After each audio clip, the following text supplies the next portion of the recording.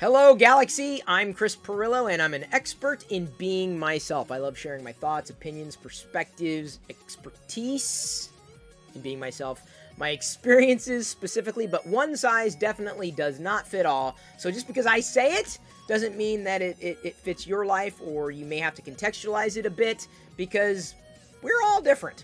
And I'm very different. I have taken a very non-traditional approach to my so-called career, because I'm not even sure you could call it that. I'm certainly not doing what I used to be doing, though I'm still kind of doing what I used to do, but I've always changed what it was that I've done.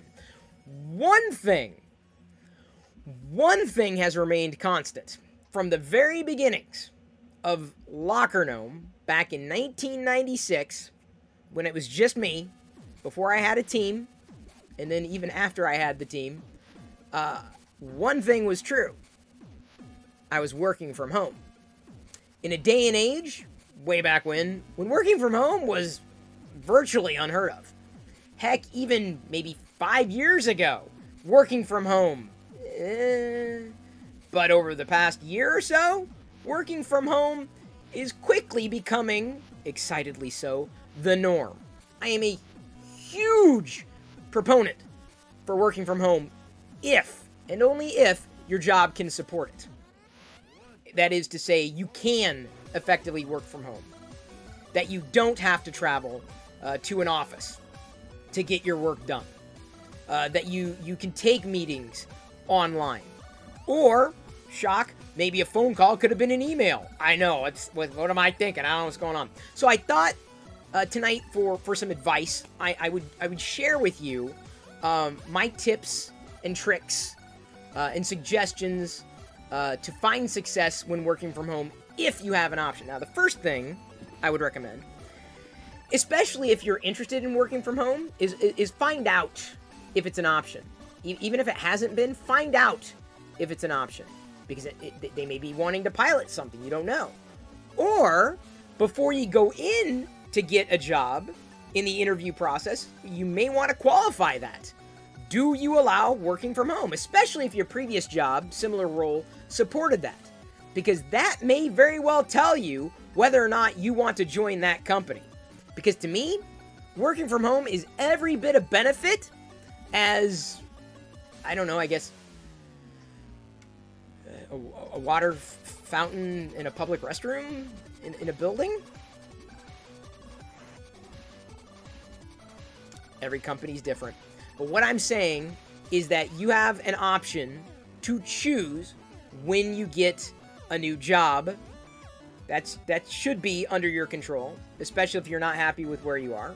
But even if you are happy with where you are, maybe where you are doesn't necessarily support work from home, and that's something that you feel is going to become critical for you. Because I'm telling you, once you start working from home and you find that you like it, having to go back to a traditional office environment, a work environment, may not be all it's cracked up to be. Now, some people absolutely miss that. Some people absolutely need that. They need the structured environment. They need to be free from distractions. They need that. I was effectively institutionalized the other direction. I could not function in an environment where I could not set my own schedule, where I could not set my own pace. If you're interested in working from home, I say find a place that supports it when or if you have the opportunity. Now, when you are working from home, how do you get stuff done? Because there's constant distractions. Well, the first thing I would recommend is, especially if you live with other people, set boundaries. A lot of people didn't do that, right? And you need to explain to your partner or your children or whoever, look, when I'm in here, this room, this space, that means I'm working. When I'm doing something here, that means I'm engaged. And so that is my priority. When I leave the room and I'm ready to interact, then I will let you know, okay? But right here, I got to get my stuff done because there are people who depend on me here. You can't see them, but I still have to take care of my responsibilities. So setting boundaries is incredibly important. You know, and if you don't do that, you're going to find that the distractions are just going to, because people don't know what you're doing in here, wherever that space is, because ancillary to that suggestion, you got to set up a dedicated space. So like, hey, when I'm in this chair, I need you out there. I just made up that rhyme, but you know, use it. Pretend it was yours, and then your family will be like, wow, they're skilled with words, man. They're like a poet, you know, with their language. Boy, I totally lost the script on that one, didn't I? So setting boundaries, setting up a dedicated space. If this is not the third or fourth suggestion that I want to lay down, is make sure you communicate clearly. If you can't communicate clearly with other people, then you're going to struggle everywhere. But certainly in an environment where collaborative software is the norm.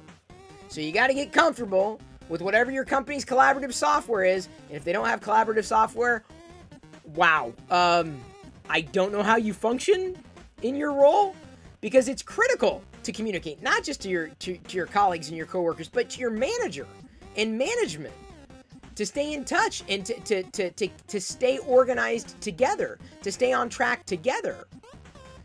And different companies have different ways of task management and project management and product management and all sorts of management. But collaborative software is the foundation. So if your company, depending how big or small, doesn't have collaborative software, if it's small enough, you might be able to recommend something that would streamline communications. But then it's just as important for you to use it. Doesn't mean you have to be available to everybody all the time. Just because someone sends you a message doesn't mean you have to reply right away. Feel that you can let it stew for a while, right? When someone sends a message, you got to pay attention to what you need to do. Prioritize. Another tip. And that means when a distraction comes in or walks in, look, I'll deal with that when I can. Right now I'm in the middle of something. But you've got to be able to prioritize your tasks and prioritize your responsibilities. Because if you don't, time is going to get away from you. And when time gets away from you, your tasks get away from you. And the people who rely on you are going to be like, well, what's going on? So if you don't have a way of managing tasks, figure it out. Whether that's sticky notes, whether that's an application, whatever you use to stay on top of the things that you need to do it. Me, personally, I use a system between notes and my email and other parts of the collaborative software that I use. So I have my own little system worked out. So it works for me, so I can always stay on top of stuff to make sure I have things ready when they need to be ready, and everything's planned out. So being able to stay organized may be difficult for you, and I can understand why you may want to be in a different environment if you find that challenging. But certainly, if you're trying to work from home and you're not organized, it's going to be difficult. Because not being organized may also mean that you won't be able to communicate effectively where you may be on something or what you might need with something. So when I say communication, there have been times where I've hit a roadblock. And instead of waiting, because it may be a critical task, instead of waiting for the next meeting that may be coming up in another week, I message. I'm like, look, here's the roadblock. Here's what's going on. Here's what I need to know. Here's how you could help, right? You make an ask. And then you hope, whenever they get back to you, you've got a response. So then you can continue about your task. See, that's a part of communication. You communicate your roadblock, wherever you're stopped, your wall. Remember we talked about this the other day? You communicate it immediately. Don't sit on it. If it's a task that's not important, not critical, that you can wait on, you want to ask questions about, you can wait until there's a meeting. But if it's something that you need to communicate, don't hold back. At the same time, don't overwhelm them. Someone you might be messaging with a wall of stuff. You can't necessarily do that. That's better left for meetings, right? Take care. You can't. I have this problem sometimes, even with Diana, where I'll have like 5 different questions. I'm like, okay, I've got a question about this, and I got a question about this, because in my mind, I've already prioritized. I've already organized, and I'm trying to get questions to answers to questions that I have from her, because that dictates how I'm going to spend my time, how I'm going to, if a task is complete or if it needs help to be pushed through. I've even come to the point where, and I've loosely proposed this to Diana, asking if we could do like weekly family meetings. So instead of overwhelming her piecemeal, I can save some of the stuff up and just once a week. Okay, these are the questions that I have. Like, and then, okay, do we have a deadline on these things? This needs to happen before this happens. So who's responsible for it? Is it going to be done by next week? Great. I won't ask about it until next week. You see what I'm saying? So you gotta, it's a balance, but it is possible. And it certainly is relevant when you are working from home. And in many ways, being in a relationship is kind of like working from home. It takes work, and communication is certainly something that's just as valid with your partner. Another thing I recommend is taking breaks. So this is something you think, oh, of course, Chris.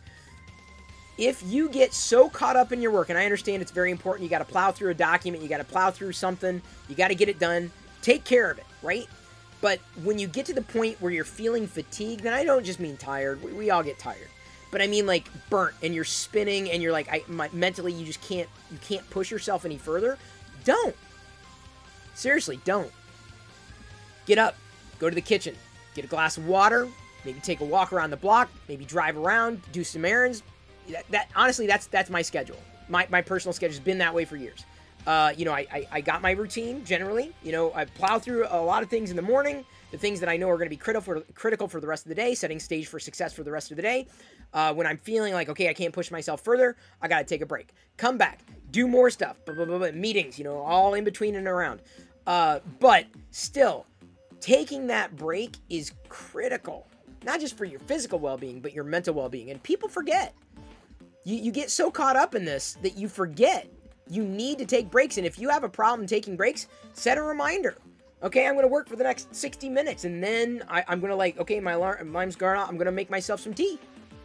Force yourself to do it, because you need to. And when you're getting up and around, again, you got to make sure you hydrate. That's important no matter what, and maybe grab something to eat. You may have forgotten meals. So another thing that kind of dovetails into that, you know, setting a reminder is potentially have structure. Even though it's loosey-goosey, setting a structure for yourself may make it, well, not corporate, but may make it feel more business-like. You're getting work done. Now, I've never had an issue with that because I've always worked from home. I've always worked remotely. I've always managed to do things without physically being around people. Managing people, managing responsibilities, being managed by, never had a problem. And so I'm very grateful for the opportunity to have found somewhere that has accepted that, because I've been able to output, right? I've been able to do my job and do it effectively. I could not do it more effectively if I was in an office environment. In fact, I would argue I would be doing it less effectively if I did not have better control over certain variables. Just because that's how I was built. That's how I was constructed. You know, you tell me I need to do something, I'm going to do it. But that's my responsibility. So hopefully these suggestions have helped somewhat. If you're looking for, I mean, I probably missed a few other things that I do or that I've found so that I could be successful. Some suggestions, you know, I'm sure I could go on and on about this. I kind of have. But other people may very well have other work from home suggestions. This is something I'm very experienced in, and I know some people have been struggling. I probably should have done this video, what, a year ago? 2 years ago? Oh well, better late than never, and thank you for listening. Any other advice for working from home, feel free to leave a comment, and thanks for liking the video, watching it all the way through, potentially sending to somebody. And if you want any more advice from me about one thing or another, you might want advice, or want my advice for, let me know. I'm here for you.